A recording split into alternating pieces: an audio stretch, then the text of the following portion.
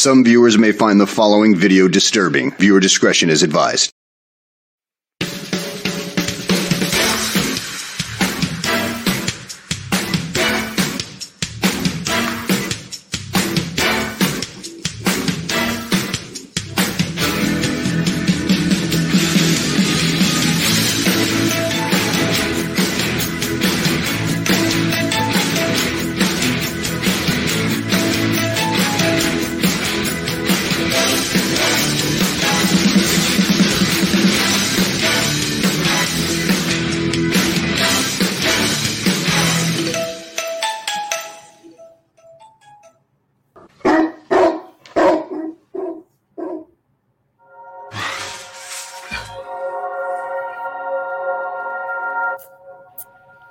It's Tuesday night, 4 o'clock in Los Angeles.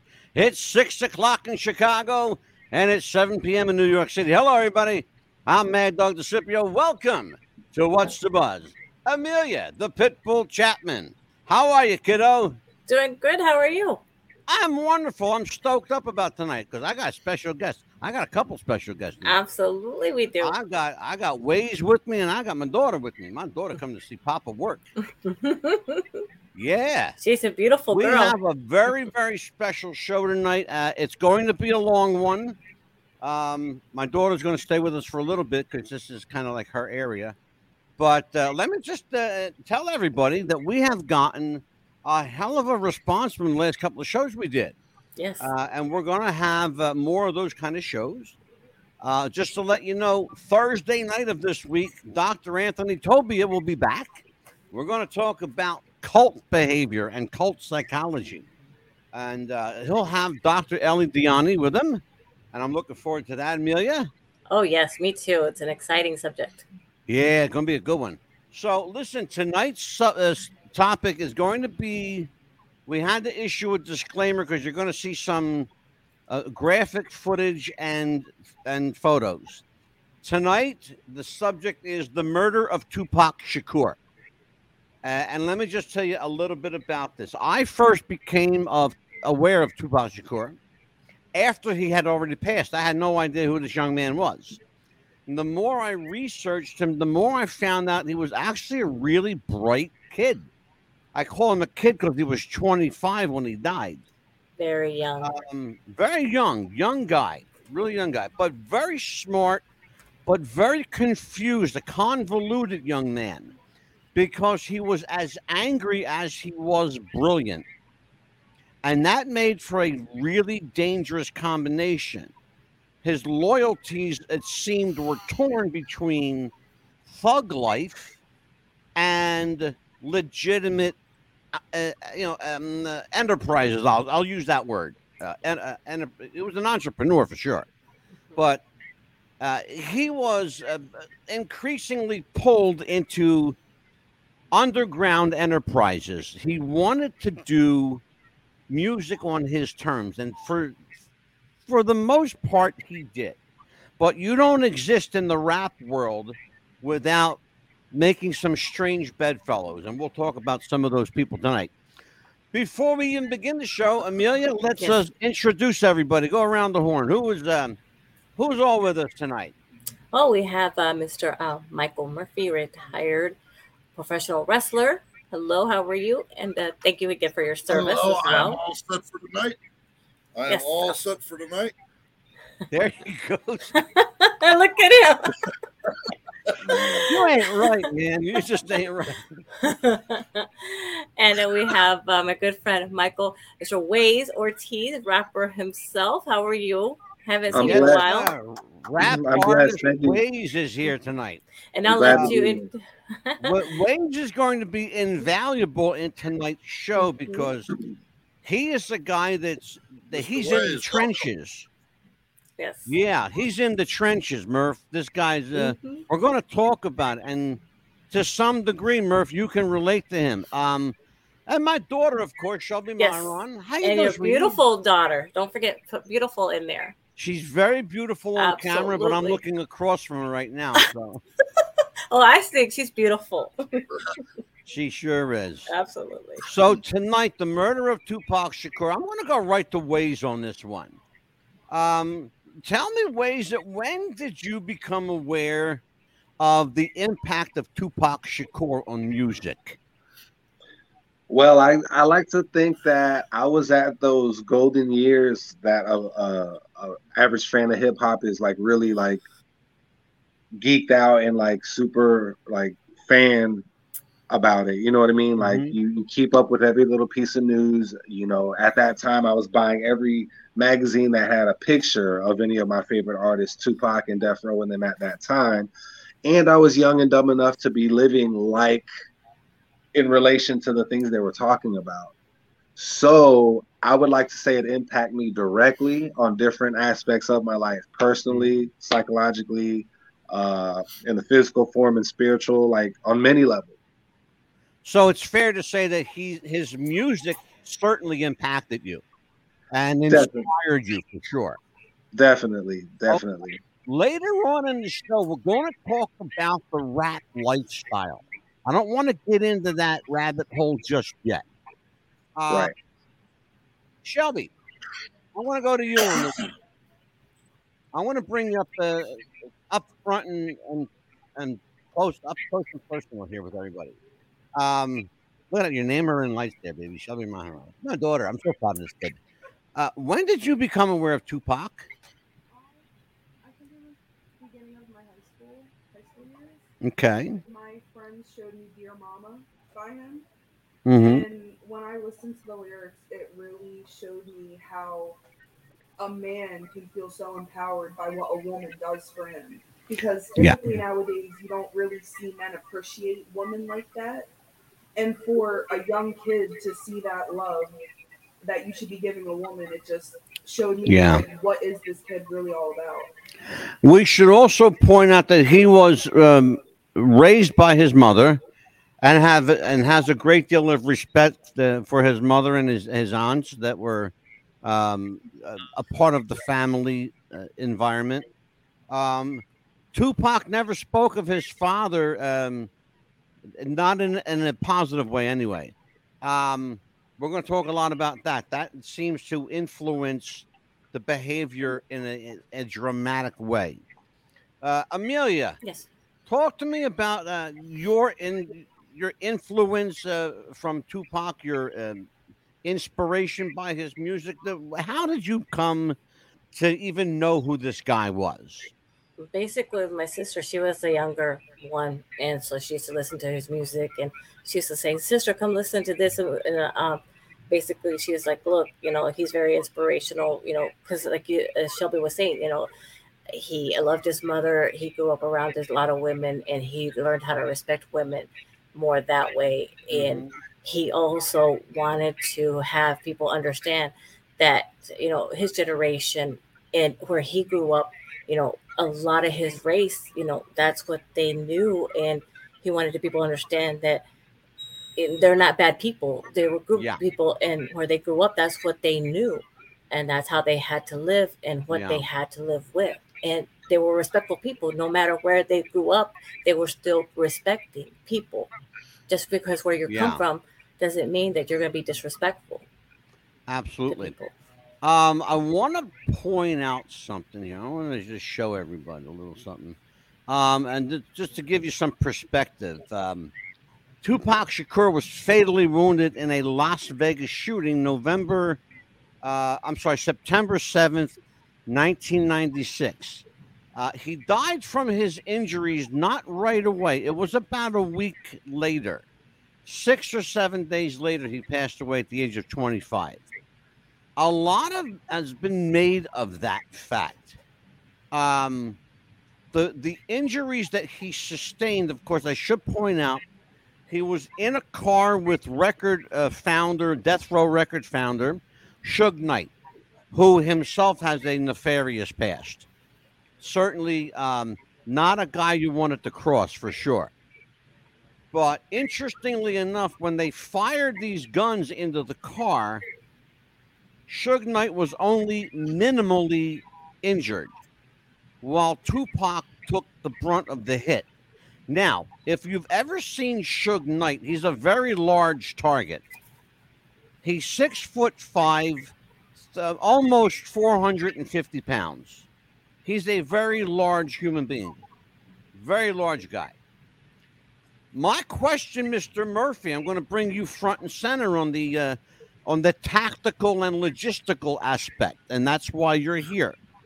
Talk to me, Murph, about how a guy 6'5", 450 pounds, driving a vehicle, and you're going to see the vehicle shortly.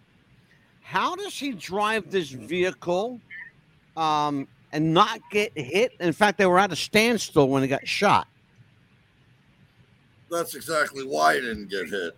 They were at a standstill. The people firing at the car or into the car were sighted in on the one person. They were not. Suge Knight was not the intended hit. Tupac Shakur was. And that's where I'm going to stop you right there, Murph, but don't go anywhere. That is my contention. You will hear throughout tonight's program. I will make a case for conspiracy. I will also make the case that I think Tupac was set up for a hit. And I think Suge Knight was clearly in on it, but I'm not going to drop the big bomb on you yet. Wait till you hear who I think ordered the hit. Before we go there, let's take a look at, and I want you guys to really watch this. There's no sound on this video. Okay. You are looking at footage from the Las Vegas Hilton. What you're looking at right now are a couple of guys, a couple of celebrities leaving the Mike Tyson boxing match that night. There's a security guard talking to another well-known rapper. Here we go.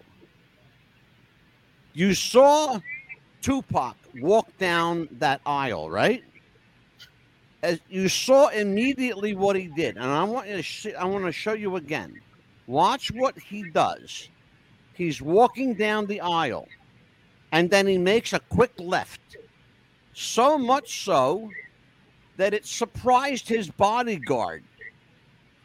He was very well known for leaving the bodyguard behind. Now, that bodyguard was a very big guy. He's a professional bodybuilder, and they call him BB. And I want you to see this. Watch this carefully. Murphy, you particularly watch this carefully because I want to ask you some questions. Oh, that's right. Hold on. Okay. Tupac's now leaving the casino. Now you're going to see in slow motion. Take note of this, Ortiz. Take note. Watch what he's doing. His bodyguard has to chase him, literally chase him out the casino. I think Tupac already knew something was up, and that's why he left. That's what I believe. That's what I believe. I want to bring you in over here, Waze. Talk to me about what you just saw. Talk to me about what you saw there that doesn't add up. What says a lot to me and always has is that still picture you showed, the facial expression on both Suge, who's looking away from that photo, and Tupac, who's looking dead at it. Yeah. I would hate to overthink it, but I feel like Suge looks like a little snaky in that photo, and Tupac looks a little concerned. But back to the video, it could be, you know, as a street guy who wants to be and remain in that element, it's easy to want to get away from your bodyguards and feel like you're okay no matter how you want to move throughout an event or a venue, no matter how big or how large you are. We hold on to this idea that people still respect me at the ground level of the streets. And as much as that could be true, that also leaves you very vulnerable. But being as that he had important people overseeing him, somebody should have seen to it that no one leaves his side. He's the investment. So I don't care how hardcore he thinks he is, the investment's to be protected by any and all means. And we see that now through social media with our current artists and A-listers. Yeah, for sure. Amelia, chime in on that.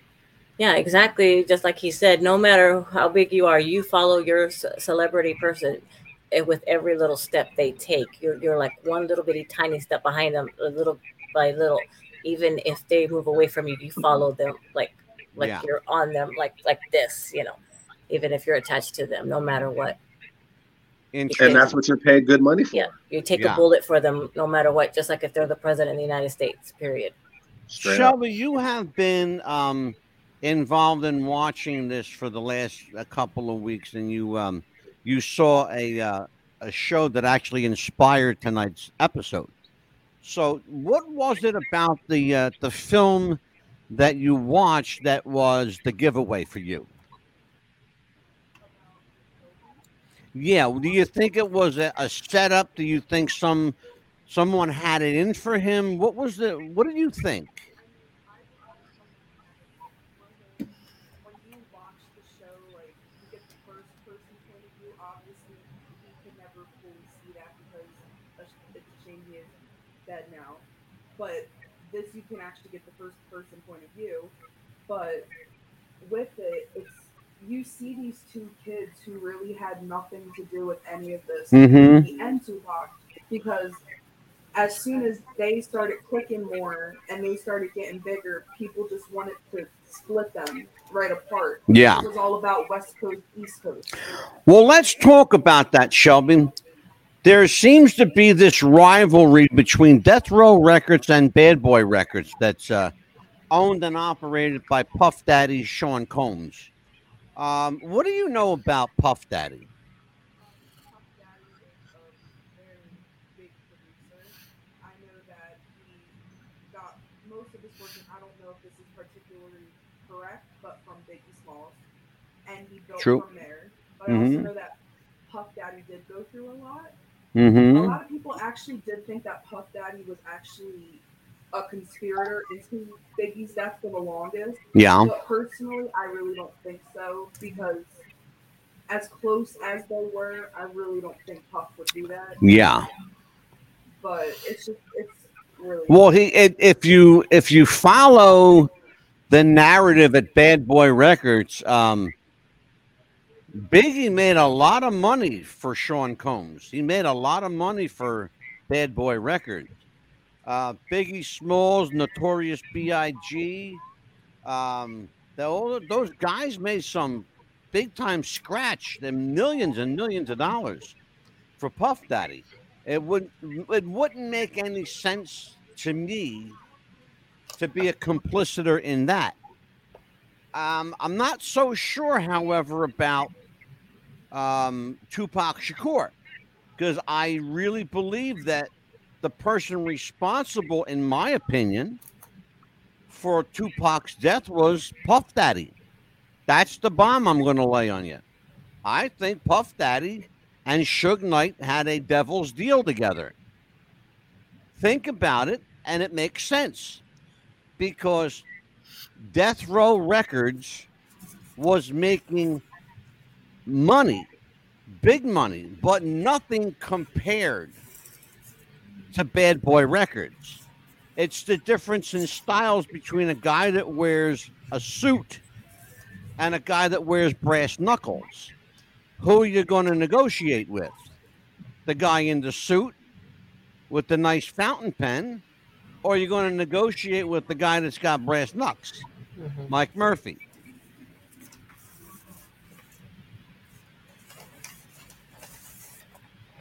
Murph? He can't hear us. You blanked out there for a second. What was the question? The question was, who are you going to do business with? The guy that's got brass knucks or a guy wearing a suit?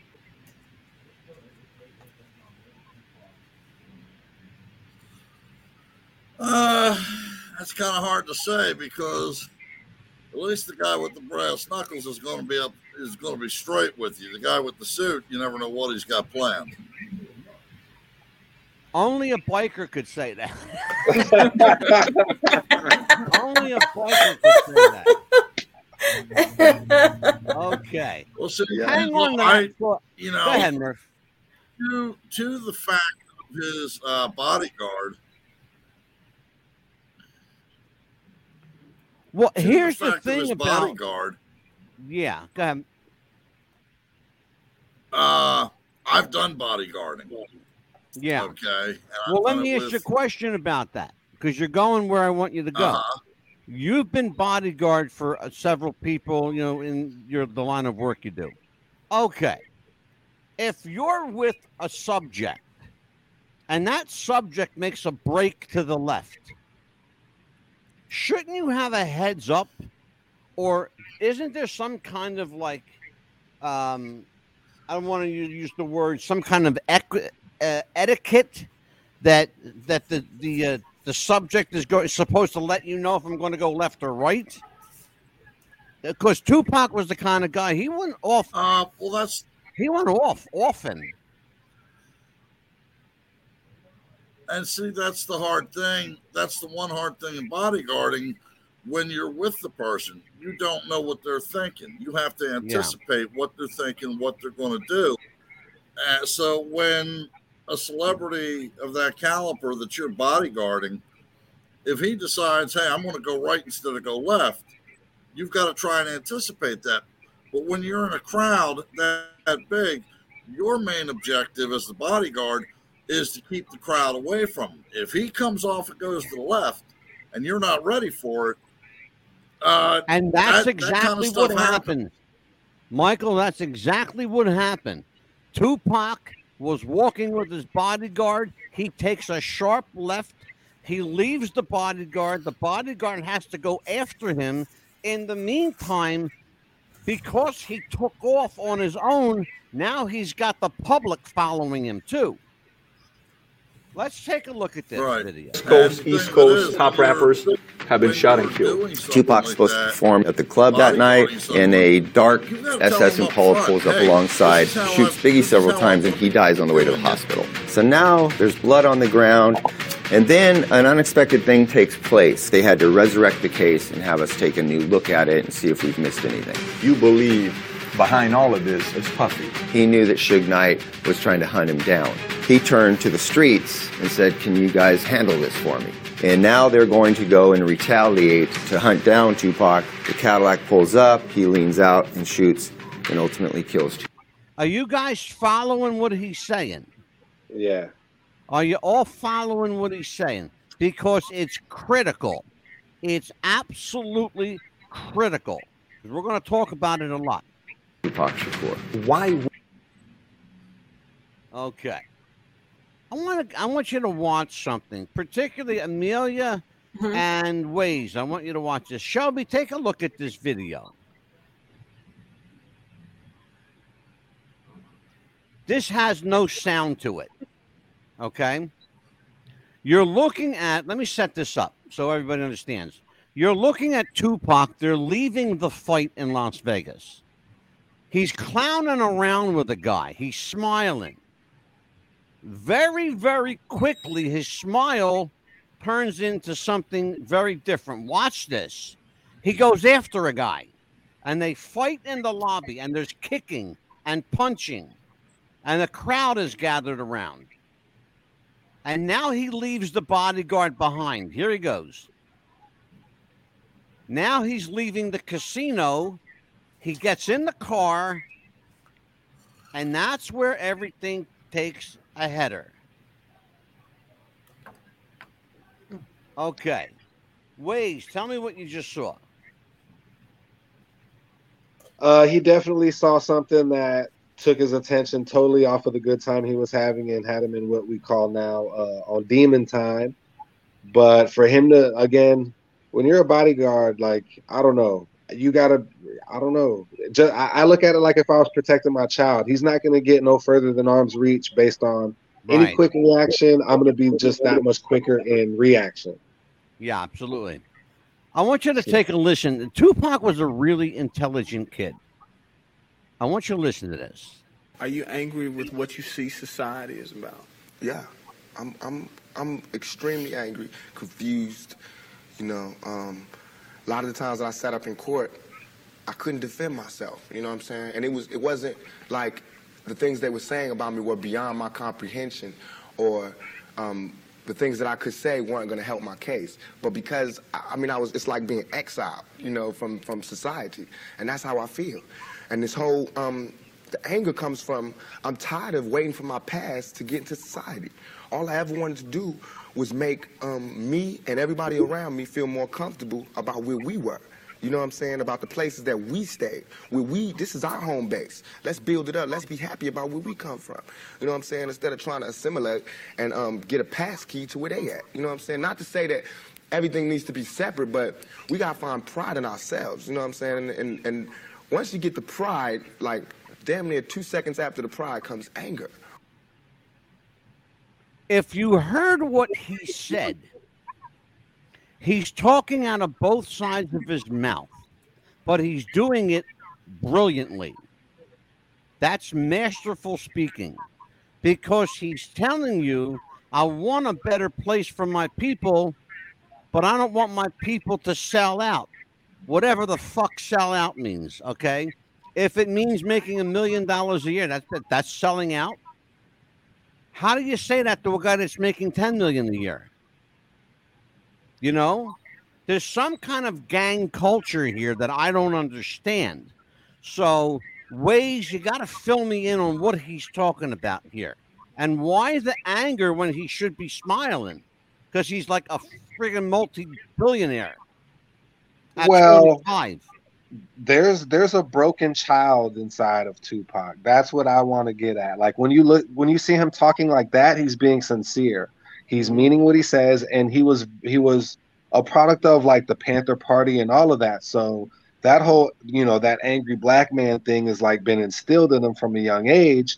Now he wants to entertain. Now you want to pretty much dance with the powers that be that are total opposite what you kind of stood for at a young age. And I struggle with that. And I think everybody who comes from what we call the streets or just like that kind of environment, you know you're getting into a different place, and you're going to have to do things for that mighty dollar that we don't have back at home, but somebody has to take that chance.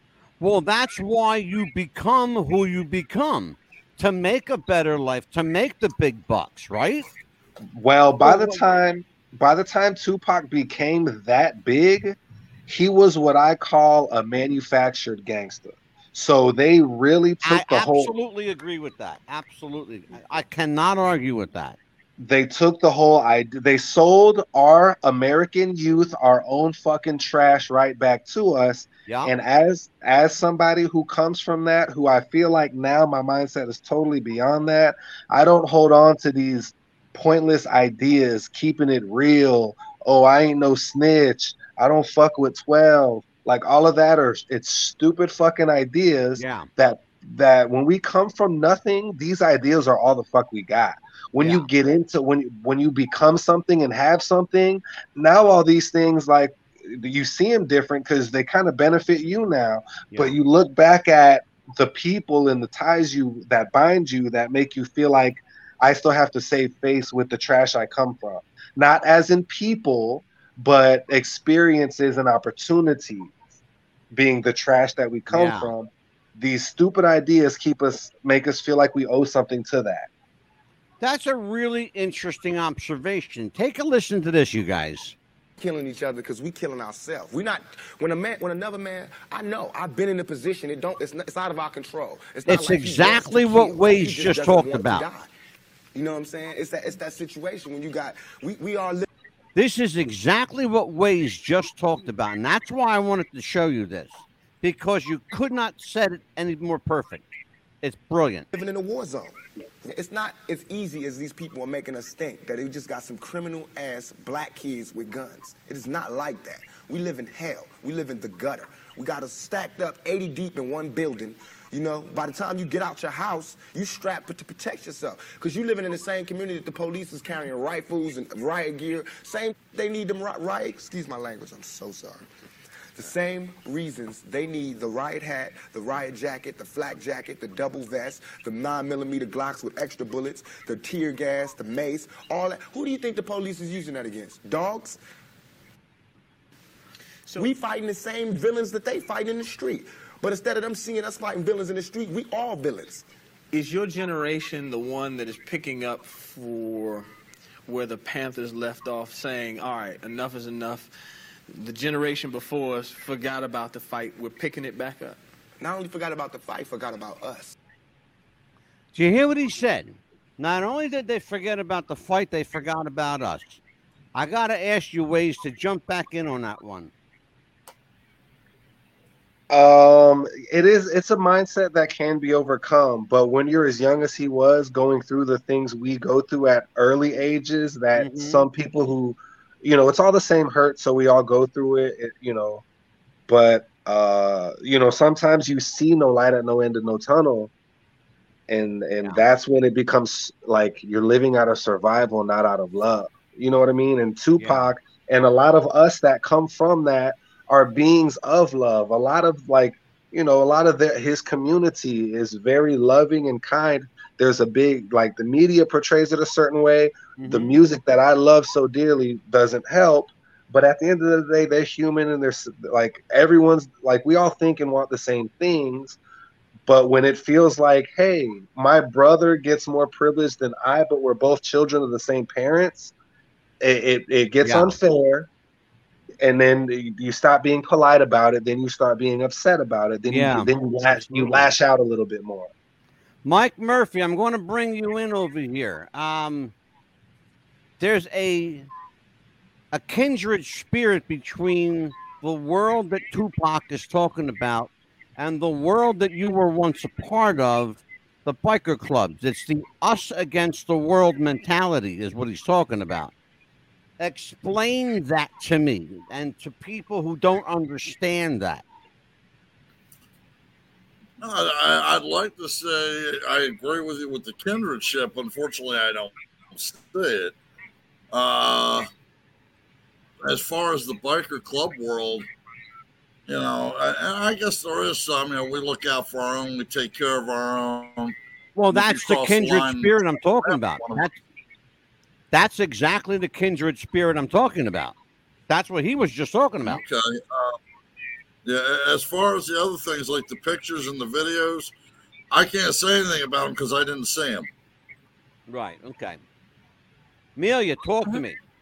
Yeah, I mean, just like Mike was talking about, I mean, we all probably grew up in different types of neighborhoods, but just because, he grew up in that type of neighborhood and I grew up in a different type of neighborhood, I'm still going to be friends with them. They might be different people, but we're the same people. We're all going to get along. We're all going to be the same. I grew up that way. My parents didn't teach me, that person grew up in that neighborhood, don't talk to them. My parents grew up, we grew up with, you're going to talk to everybody, no matter what neighborhood they grew up with. You're all one people. Absolutely. Shelby. Never was like that. Before I let you go, my dear daughter, because I know you have to leave me in about 30 seconds. Oh. Give me your insight on what we're talking about tonight.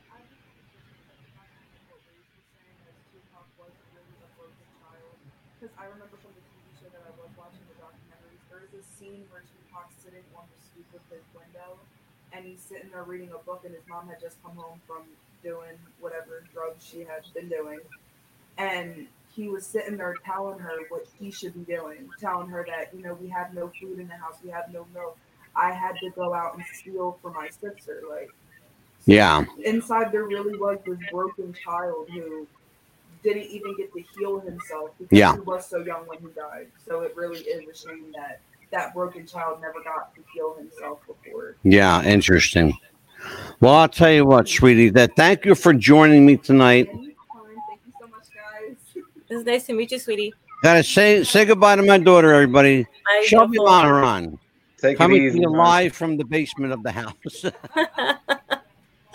Good night, sweetie. Have a good night. Bye-bye. Okay. I love that kid. She's my daughter. She's beautiful. Yeah. So it's just us chickens here tonight. It's a really interesting case. We're gonna get into the nuts and bolts of this case. So Tupac Shakur was fatally wounded in Las Vegas on September 7th, 1996. He died 6 or 7 days later from his injuries. He was 25. Earlier that night, he watched a Mike Tyson fight at the MGM Grand along with Suge Knight. Suge Knight was involved in a fight with, with Suge Knight. And Tupac was involved in a fight that evening involving a young guy named Orlando Baby Lane Anderson, part of the group called the Crips. It should be noted that Suge Knight is associated with the Bloods. They are a rival gang. They have chapters all over the country. I think Mike Murphy may know a thing or two about both of these guys. So talk to me about the blood that exists between the Crips and the Bloods, Murph. It's been a war that's been going on, or a rivalry that's been going on for years. I know a lot of both sides were pissed off when Snoop Dogg and Tupac started working together, because I believe one was Bloods, one was Crips. But they kind of tied together to make music to show the world, hey, we don't have to be killing each other all the time. We can, we can work together. And that's what I was trying to. Yeah, that's what I was trying to get you to bring out before, Murph. That when it comes to money, does it really matter if it's green? The money's green. If everybody can benefit, then, why kill each other over music? I mean, we're talking about music. Exactly. Okay? Music's music. This is what we're talking about, music. Nobody's curing cancer here, okay? Nobody is winning the Nobel Peace Prize. We're talking about music. That's the essence of what we're talking about. It's music. Rival companies and rival producers. I still believe, and I believe it now and I believe it then, that Puff Daddy made a devil's deal with Suge Knight to have Tupac taken out, because he stood to make more money with Tupac dead than alive. Think about the merchandising, the record sales, the music that had already been recorded, sitting in the studio vault. He had years worth of music pushed away. Do you realize that they're even today in 2022, they're still releasing unheard Tupac music that's never been heard before?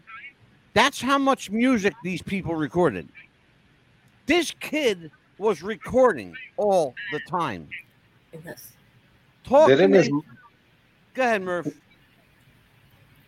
Well, what I was going to say was, strangely enough, the night before Tupac was killed or shot, he was on a plane with Snoop and Suge Knight. They were coming back from a recording session somewhere, and Tupac was, in Snoop's own words, he could tell that Pac was not happy with him, because I think a question had come up about Tupac possibly, Snoop possibly doing music with Biggie. And he said, yeah, I do music with him. And Tupac might have taken that the wrong way. The whole night before they went, he didn't talk to him on the plane. No, he took offense to it. And so, Waze, talk to me about that. I just think the dynamic of like business versus personal just isn't understood by the artist himself like it is the overseers, like somebody like Suge Knight. Right. So, to work with somebody on a product for profit, you can put things aside. Like there's so much to be gained and so like much to be lost to not do that. So I think Snoop's understanding was, I've been in this game long enough to understand a little bit of the business side, and that would be a great business move and would shut this whole East Coast, West Coast thing down by doing so. Tupac had such he felt so loyal to them because they got him out of jail on like a contract that I heard was written on toilet paper.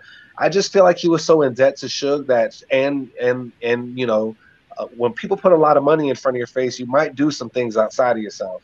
You might stretch yourself a little bit. And I think Tupac was kind of just stretching himself as a human being, like his loyalty to something that was street when it was really should have been about business.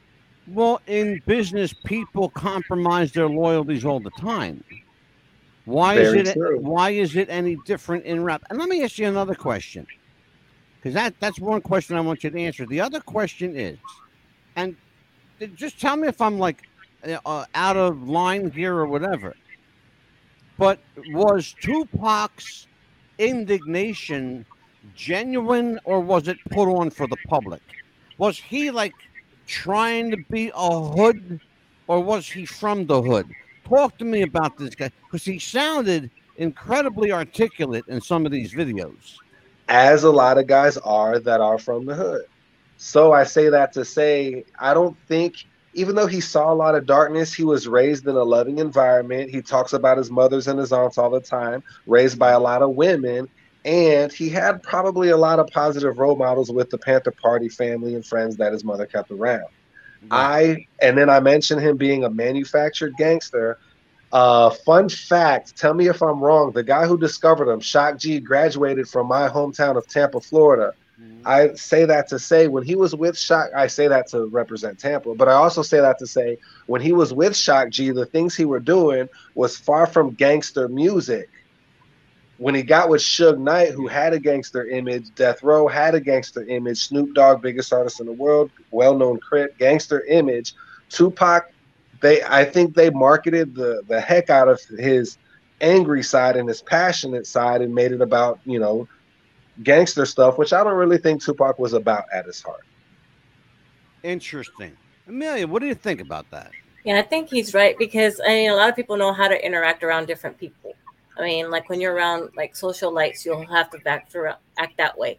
When you're around like maybe country folk, that's how you want to act around. When you're around rich people, that's how you'll want to interact, and that's how you would like to speak. Do you think that Tupac was a product of his environment, or was he a chameleon? I think that's a chameleon, because that's how, whenever he was around gangster people, that's how he would act. Whenever he was around his mother, he'd act like the loving son. And when the things that started happening to him when he got with Death Row started coming at him, I saw more pain, like hurt, like how could the world do this to me? Yeah, and everything was lashing out. If he was really as cutthroat as his image, he'd have been more like Suge Knight, who I hear used to bully his way through life. Exactly. Yes. Take a look at this, you guys. World is such a and when I say this world, I mean it. I don't mean in an ideal sense. I mean in every day, every little thing you do. It's such a gimme. Everybody back off. Everybody's like, you taught that from school, everywhere. Big business. If you want to be successful, you want to be like Trump, gimme. Push. Step. Crush. That's how it all is. And it's like, nobody ever stopped. Just, I feel like, instead of us just being like, slavery's bad, slavery's there, bad whitey. I mean, all right, let's stop that. And everybody's smart enough to know that, we've been slighted. And we want ours. And I don't mean by like ours, 40 acres and a mule, because we're past that. But we need help. For us to be on our own 2 feet, us meaning youth or us meaning black people, whatever you want to take it for us to be on our own 2 feet, we do need help. Because we have been here. We have been a good friend. If you want to make it a relationship type thing, we have been there. And now we deserve our payback. It's like you got a friend that you don't never look out for. You dressed up in jewels. Now America's got jewels and they paid and everything. And they lending money to everybody except us. And it's like, everybody need a little help on their way to being, self-reliant. You know what I'm saying? That's the whole thing about the album, about the Special Olympics. Everybody need a little something to be independent. That spoke volumes to me when I watched that. Because I thought to myself, you hypocrite. You're a guy that's making tens of millions of dollars. You have the ability to help everybody you want to help. And he's talking about we need help or getting on our feet. Are you fucking kidding me? You fucking hypocrite. And that's when I lost respect for Tupac Shakur. Let's watch this. His mother felt that the proper thing for her is to let him go. And that feeling, bro, you know what I mean? That was one of the worst things, one of the worst news that I ever heard, that he's no longer with us. How bad was Tupac's condition when he was in the hospital? When I seen him, because I was able to go into the room, it was bad. But, you know, before that, his mother, his sister kept saying, he's good. You know, they very strong, especially his mother. She a strong person, optimistic, never said anything negative. Even when her son was in the hospital dying, fighting for his life, everybody she seen, she hugged, she smiled. So when I got there and I said, how was Pac? She was like, he's okay, baby. He's going to be fine. When I went into the room, he was unconscious and he had all these tubes down his throat. I couldn't take it. I ran out the room. I rushed out the room like in tears, you know? So what made her pull the plug? I think she got tired of, you know what I mean? There was so many, you know, they kept doing surgeries, operating on Pac. You know, she would come out again and they just removed his lung. They removed his fingers. And it was difficult. She just felt like the best thing for her to do was to pull it. You know, and after that, she was like, I know my son. My son is very prideful. That's the first time I'd ever, and I read a lot of stuff about this. That's the first time I ever heard anybody say that they removed his finger and his lungs. You guys know anything about that, Amelia? I had never heard about that. I just heard about the lung. When I watched back the documentary, I just heard about the lung. Yeah, I thought I heard something about the lung. Never heard a darn thing about his finger and can't quite see where that makes any sense. Yeah, and he's the only person that's ever referenced the doctors taking Tupac's finger off. And I thought, why would they take his finger off? Right. What would that have to do? The man was shot in the chest and in the face and all over the place here. Why would you take his finger off? I can understand taking a punctured lung out. Mm-hmm. Okay, because, you know, they can fix that. Yeah. But I don't get the whole finger thing. Well, let's talk a little bit about this. I mean, the only thing for the finger would be for fingerprints, right? Yeah. Earlier in that night, they watched the Mike Tyson fight. We saw a video of that. Mm-hmm. They came out of the casino. They run into a guy named Orlando Baby Lane Anderson. Orlando Baby Lane Anderson was a member of the Southside LA Crips. Death Row Records founder Suge Knight was affiliated with the rival Bloods gang. Now, Murphy, are they called gangs or clubs? Or what are we using here? Gangs. Okay. Called gang. Tupac Shakur, sitting in the passenger side of the car, was hit 3 times. One striking his hip, the other his right hand, and the fatal wound to his chest. He was struck point blank in the chest. According to the witness, Shakur attempted to jump into the back seat of the car. Listen to what I'm going to tell you guys, because this is where it gets dicey. He attempts to, and there's video footage of it too. I'm not going to show that to you because it's graphic. He attempts to jump into the back seat of the car while he was being shot. But Suge Knight, the driver of the car, grabs him and pulls him back to the passenger seat in the front. 2 tires were also punctured out. They were shot out in the gunfire. Suge Knight suffered only a minor wound to his head or neck. He's actually got shot right below the ear. But again, he's a big man, a thick guy, thick bones, and it didn't penetrate as deep as it could have. I'm sure he was grateful. After the gunfire ceased, Knight turns to Tupac and says, "Are you okay, Pac?" Tupac, after seeing the blood on Suge Knight's head, says, "Me, ? You're the one shot in the motherfucking head," unquote. And that's exactly what he said. The other thing, the police officer on the scene went up to Suge and asked him who shot. He said, "Didn't see anything." Keep in mind, there are at least 100 videos, cell phone videos, surveillance camera videos from the MGM plus all the casinos in the area. You're going to tell me that not one camera picked up the assailant? The same police officer walks around to Tupac Shakur's side of the car. He says, Tupac, who shot you? Tupac said to him, and I quote, fuck you. That's what he said. He's dying, and he says, fuck you. Now, either he's not going to give it up, or he's going down to his death in one final blaze of glory.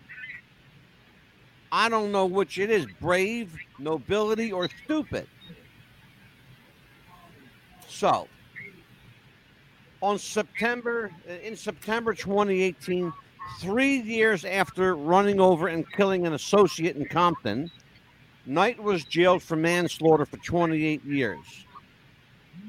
It is in his imprisonment that the turning point was struck.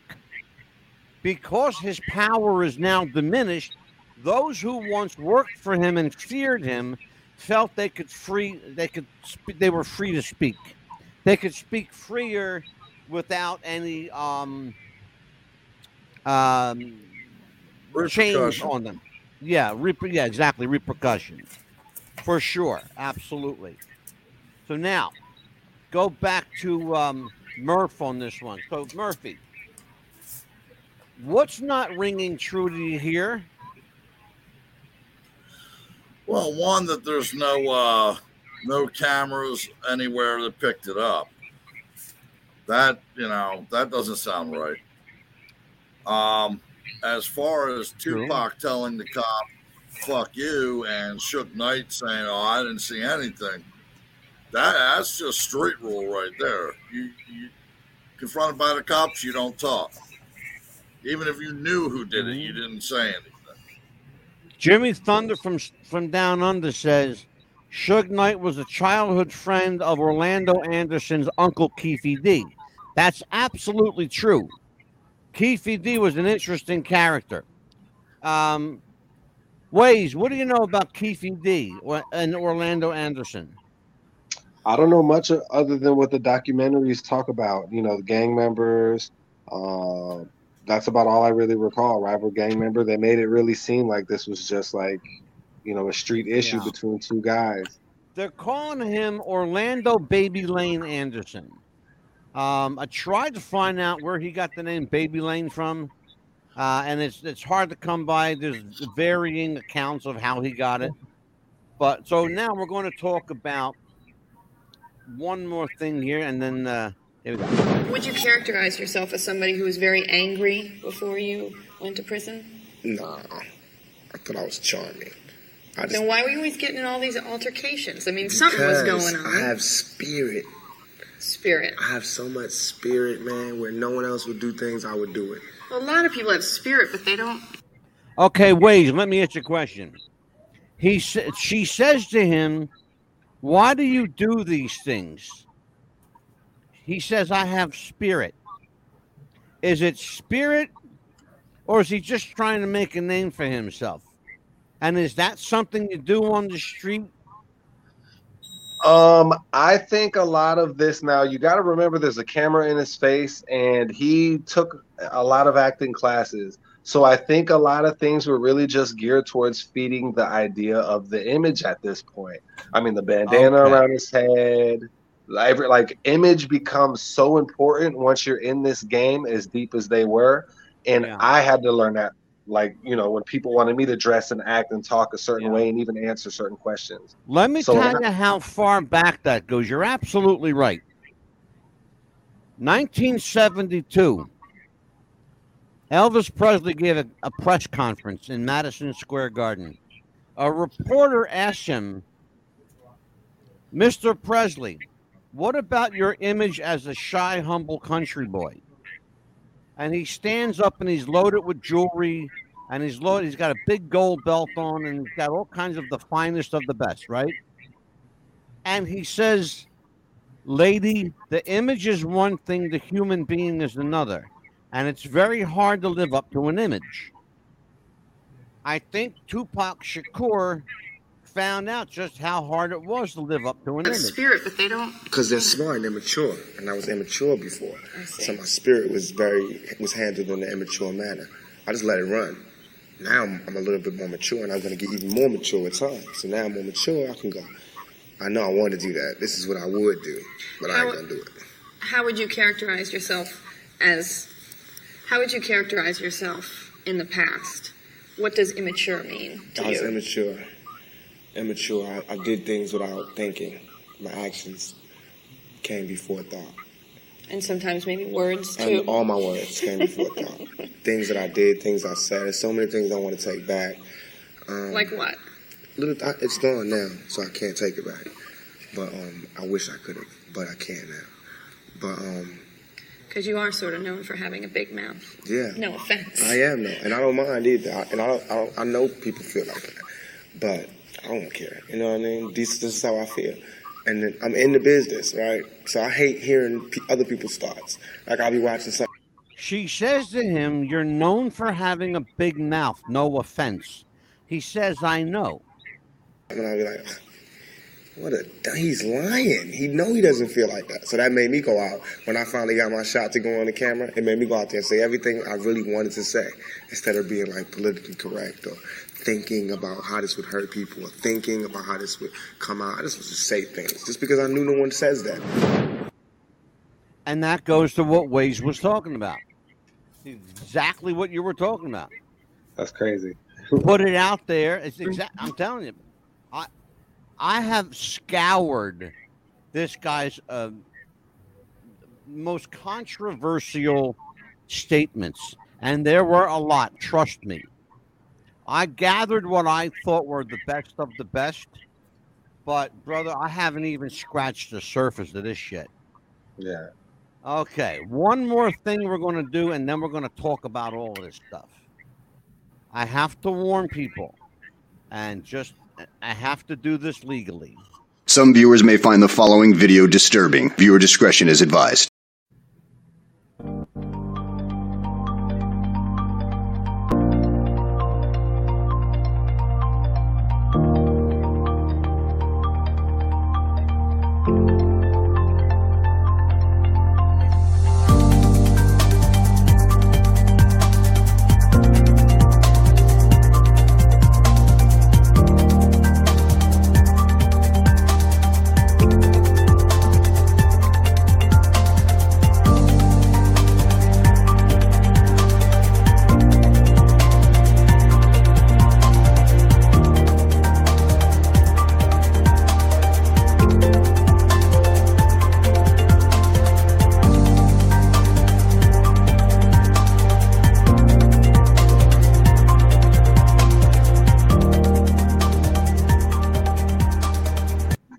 You're looking at a 25-year-old man cut down in the prime of his life. He hasn't even reached the prime of his life. 25 years old. Was it worth it? I don't know.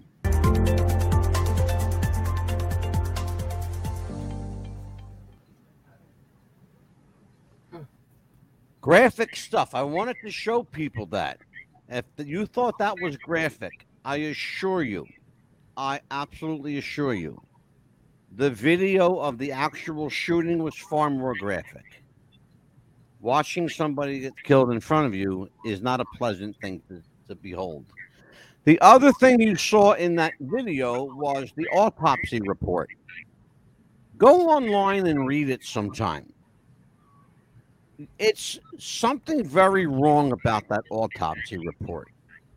And I don't know if you guys know what I'm talking about, but it's almost as if somebody's telling somebody else what to write down. You know what I'm talking about, Waze? Oh, yeah. Are you familiar with it? Talk to me, brother. Well, I think we're all adults here, and we all have exercised our BS meter to the point to where we recognize it, whether it's on paper, fresh out of someone's mouth, or something we're watching. We can, we're all smart people here. We can read through some BS, right? Right. It's a lot of BS, brother. It's a lot of BS. and I trust your judgment. and I'll definitely check it out for myself. But yeah, it's just something very, very amiss about it. And Angelo, it's not the first time that somebody's put something on an autopsy that report that. Right. Oh, yeah, yeah, we've heard sure. we've heard about that throughout all COVID-19 and all Right. that. Oh God, yeah, Now, absolutely. and the idea of his tires being shot out. Now, maybe if they like hit the curb and the front tire got put out. I've never heard of a hit in these streets where somebody was to shoot the tires. All You know what I four mean? Like tires. that's quite tactical. If someone's shooting out the tires so they can't go nowhere, so the hit happens. And that's my point, and that's why I think this was a hit. Mike Murphy agrees with me. He's shaking his head yes. Yes. Right, Murph? Yeah. This And that was brings a- questions too. Go ahead, Mike. This was a hit set up, and the spot where the car had the tires blown out, perfectly in a position to where there was possibly no cameras to see it. Absolutely. It was set up from beginning to end. This was And I believe orchestrated, Suge Mike. Knight and set it up. this was orchestrated like almost like what you would call, Mike Murphy, a coup d'etat. This was almost a coup d'etat because it was so tactical, so precise, so precision that it was almost done with military precision, almost military expertise. Right. We have a friend on this show named Stephen Plim. Stephen Plim was 4 cars behind Tupac Shakur that night. Okay? Wow. 4 cars behind him and saw nothing. I want you to think about that.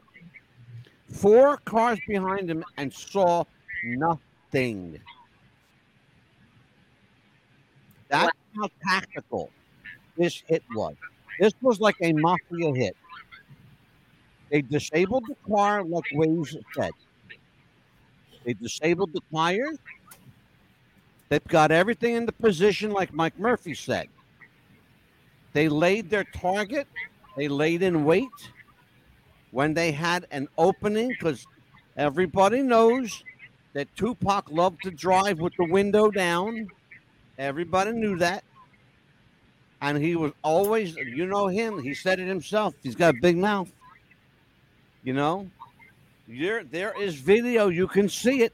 Had Tupac hanging out the window, flipping people off the finger, you know? Telling people, you know, I love you, fuck you. I mean, this is the kind of shit that came out of his mouth. I love you and fuck you in the same breath. Okay? I don't understand that. I'm old. I will admit freely I'm old. I don't get it. Okay? But there's got to be some kind of street etiquette to explain this to me. And if anybody wants to take the time to do it, I'm open. Please talk to me. Young shit, dumb shit. End of explanation. There you go. There you go. They must have had it perfectly planned, Amelia. like Mike Murphy was saying, because they had to drive to a certain point. And they said, you know, we're gonna have you get right here, shoot the tires, and that explains why Frank Alexander, all of a sudden, his bodyguard decided, oh, I'm gonna go with the girlfriend. I'm gonna ride in her car instead. And then all of a sudden, why would he pull him back into the front seat? Say, no, this is gonna be a hit, so you're gonna have to get up front with me. That bothers me too. Right what there. bothers me, and you brought something up. What bothers me about this is that they fingered Orlando Baby Lane Anderson as the trigger man. Right. Despite the fact, by the way, that he did not have a gun in his possession, could not own a gun, no gun was found on his person. Despite this, they brought him in and charged him as the trigger guy. Right. How do you do that? How do you do that, Murph? If you can explain to me like how that works, how do you bring a guy in as the trigger man when he didn't have a gun? I think that would have been. I think I would have had that fall guy, if you will, set up as part of the whole thing. What I'm surprised about is that when they brought him in, nobody did a nitrate test. No. A nitrate test is a nitrate.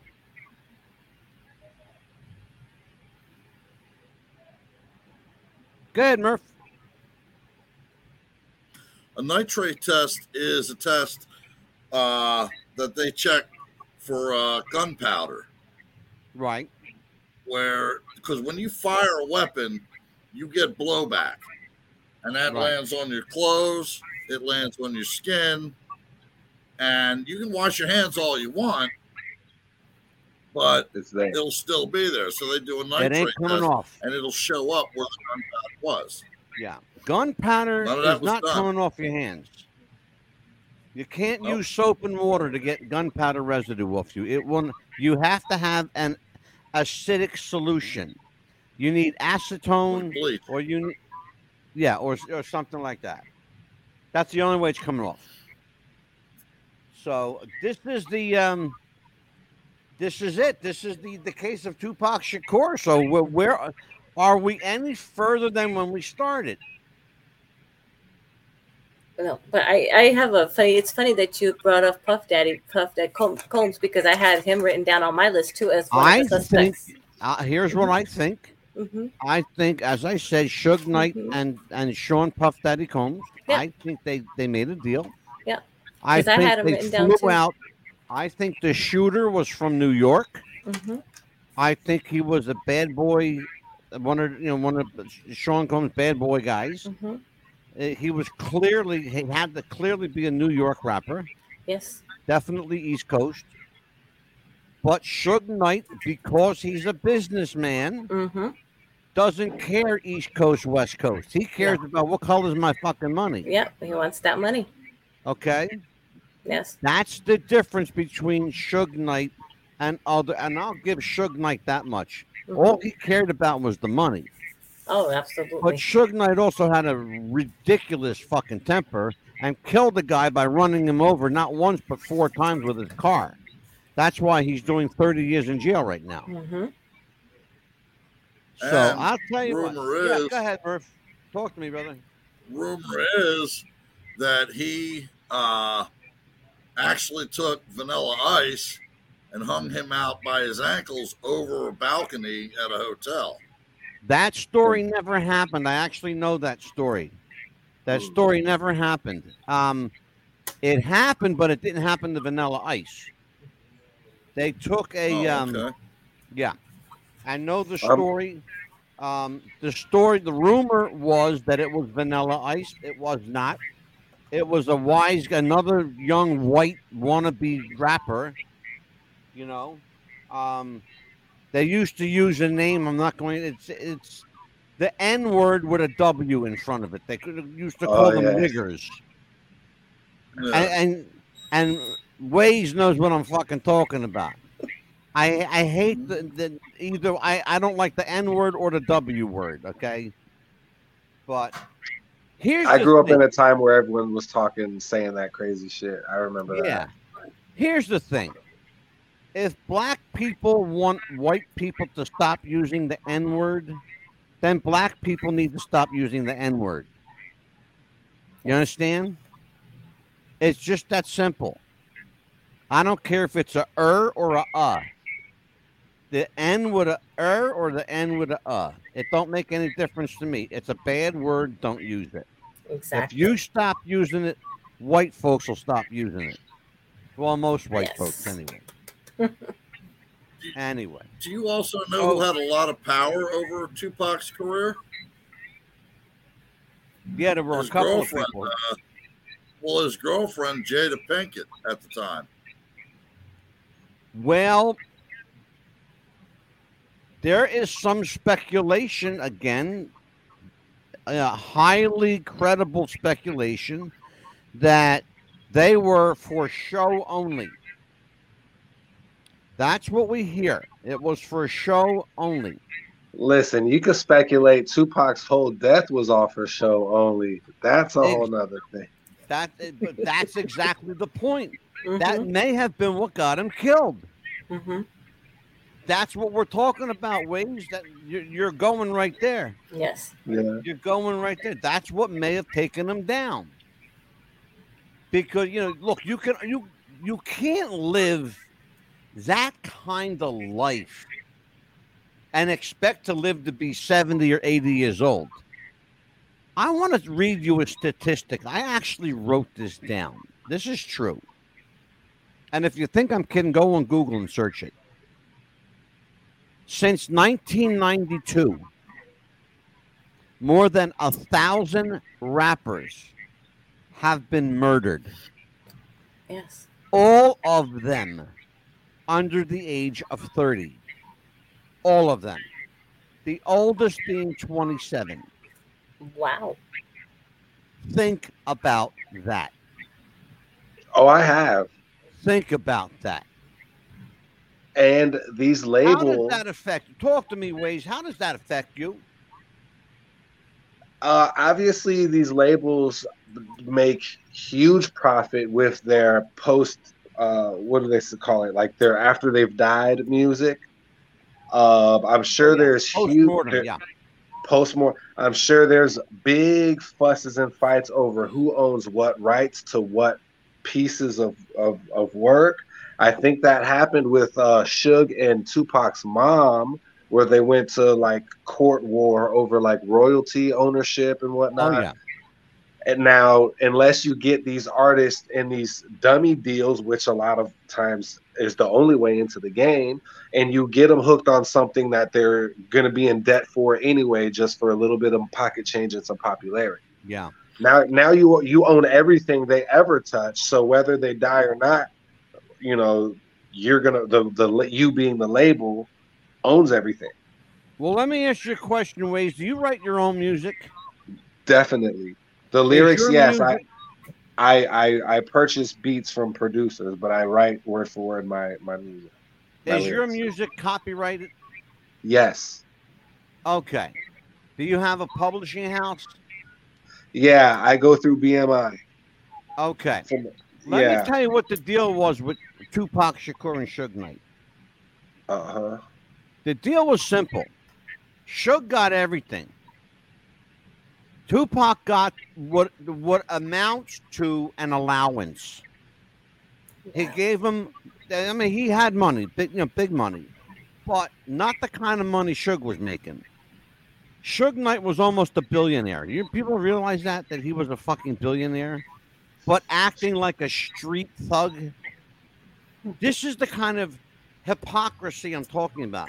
You're talking about a guy that's, saying screw the man, fuck the man, but he is the man. He's the one making the billions. Yeah, he's no different than these corporate record labels and what they call the man. Yeah, of course. Like, it's so disingenuous. It's so fucking disingenuous. You can't even compare like what you're doing to what they're doing, because you're doing the right way.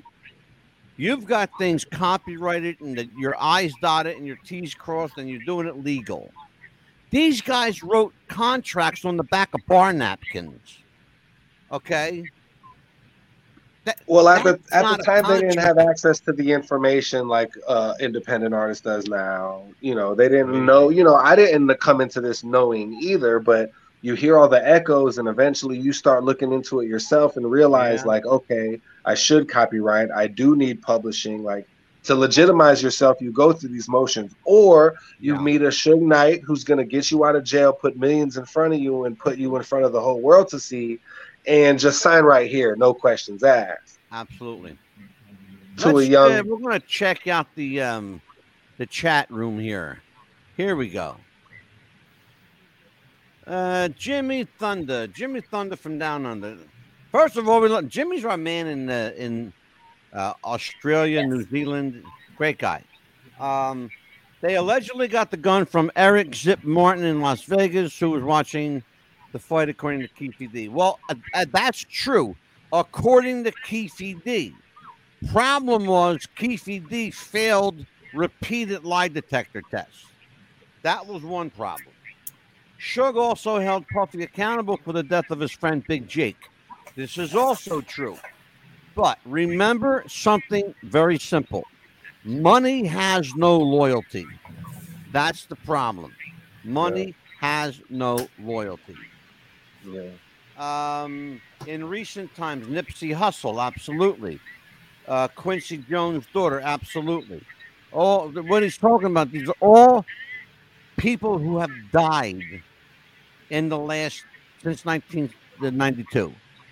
Rappers who have died for no fucking reason, no good reason, other than that they didn't play ball with one coast or the other. What if you're a rapper living in Chicago, like Waze? Where's your loyalty? Your loyalty better be to your fucking self, because you're the only guy that's going to pay for your bills. Nobody's going to pay your bills but you. Listen, life taught me that. The streets taught me that. This music business taught me that. Absolutely, and it's unfortunate because some of my closest relationships suffer due to like this mindset being built in. I call it like street PTSD, like post-traumatic, a street mind mentality. Yeah. We have Iron Claw 30 says, I watched the video on dark symbolism you did and was blown away. Thank you. Yes, thank you. Thanks, Claw. We actually have another a continuing series that we're going, after we do our unsolved murders. We have a series we're going to continue about hiding, and it's called Hiding in Plain Sight. We're going to continue to do more symbolism. We're going to explore the Illuminati. We're going to explore the Committee of 900, the Committee of 300, the Council of 9. We're going to explore all of these upper echelon,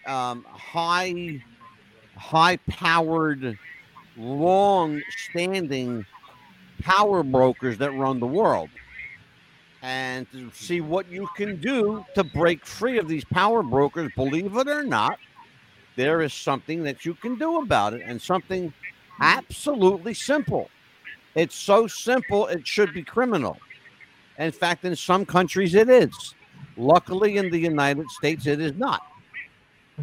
So, Amelia, I think tonight was a very, very good show. What do you think? Oh, absolutely. It was a fantastic show. I get to see my friend Mike. Enjoy yourself tonight. And Murph, I'm so sorry, Murph, that you had some technical issues, but at least you didn't lose you. With him. He's got a friend with him there. Who's your buddy? Oh, you got the puppy.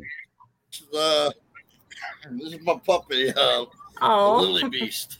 That puppy's bigger than you. She wanted to make an appearance. Beautiful. Like mine did the other day.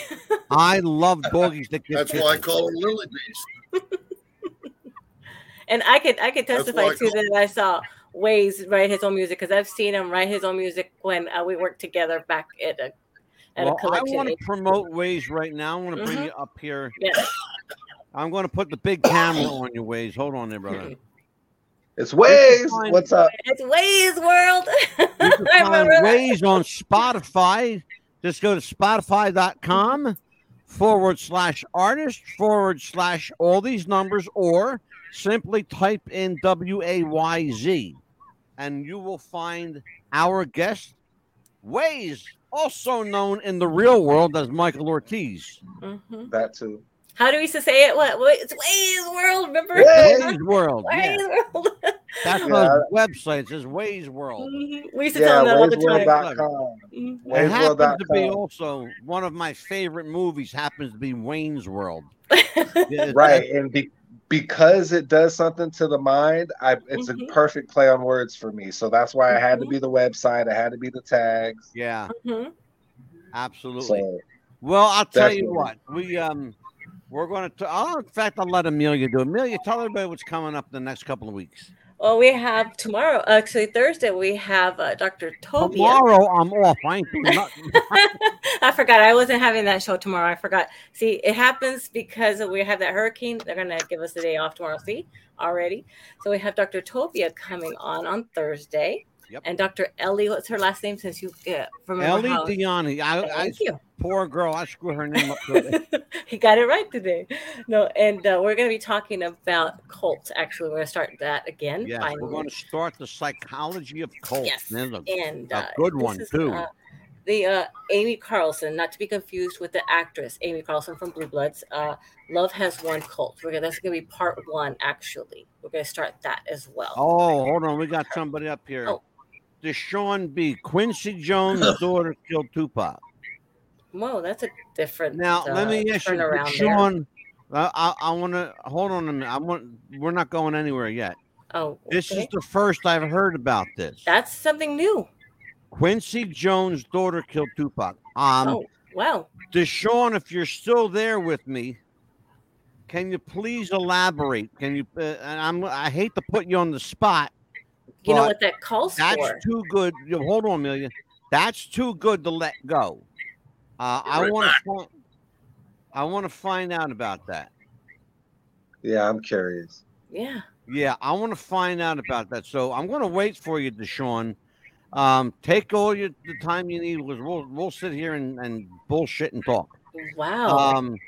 So Amelia, tell everybody what else is coming up. Yeah, and while we're waiting on that, on October 4th, we have the Manson cult. Also, as I was mentioning, Charles Manson.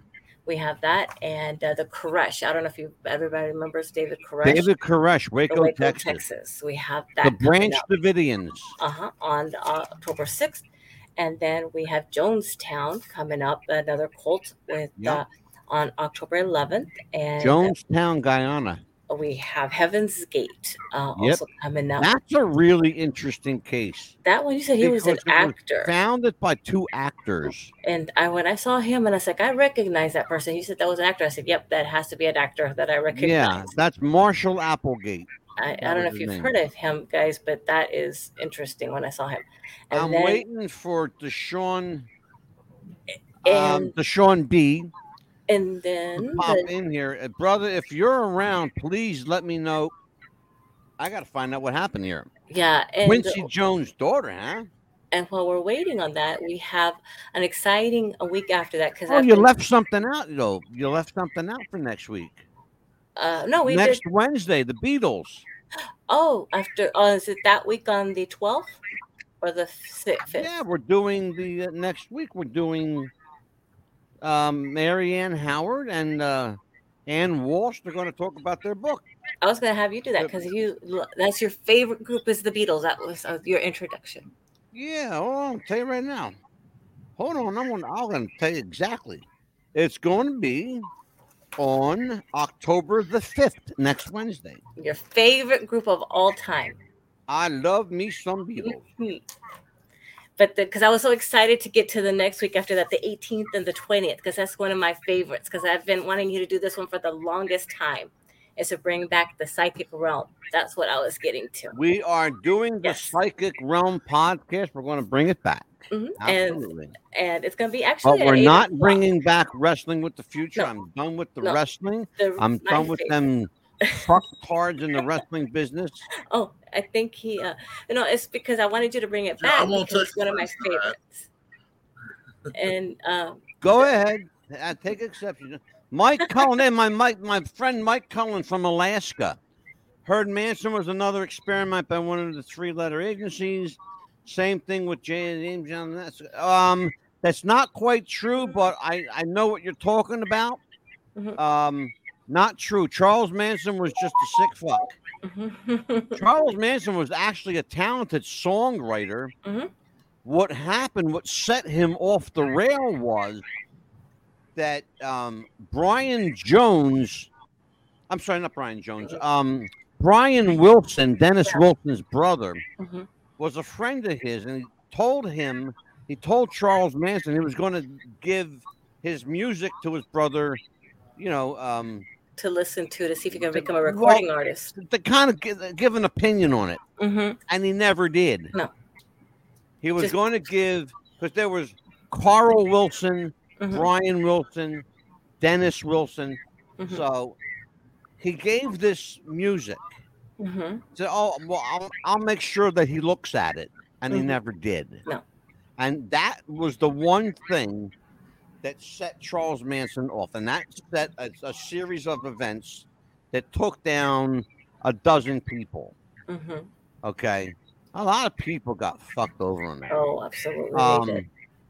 Yeah, but yeah, Mike Cullen, how you doing, Mike? In Alaska, I haven't heard from you in a while. Deshaun Jones. I wish Deshaun would pop in here, but he's not.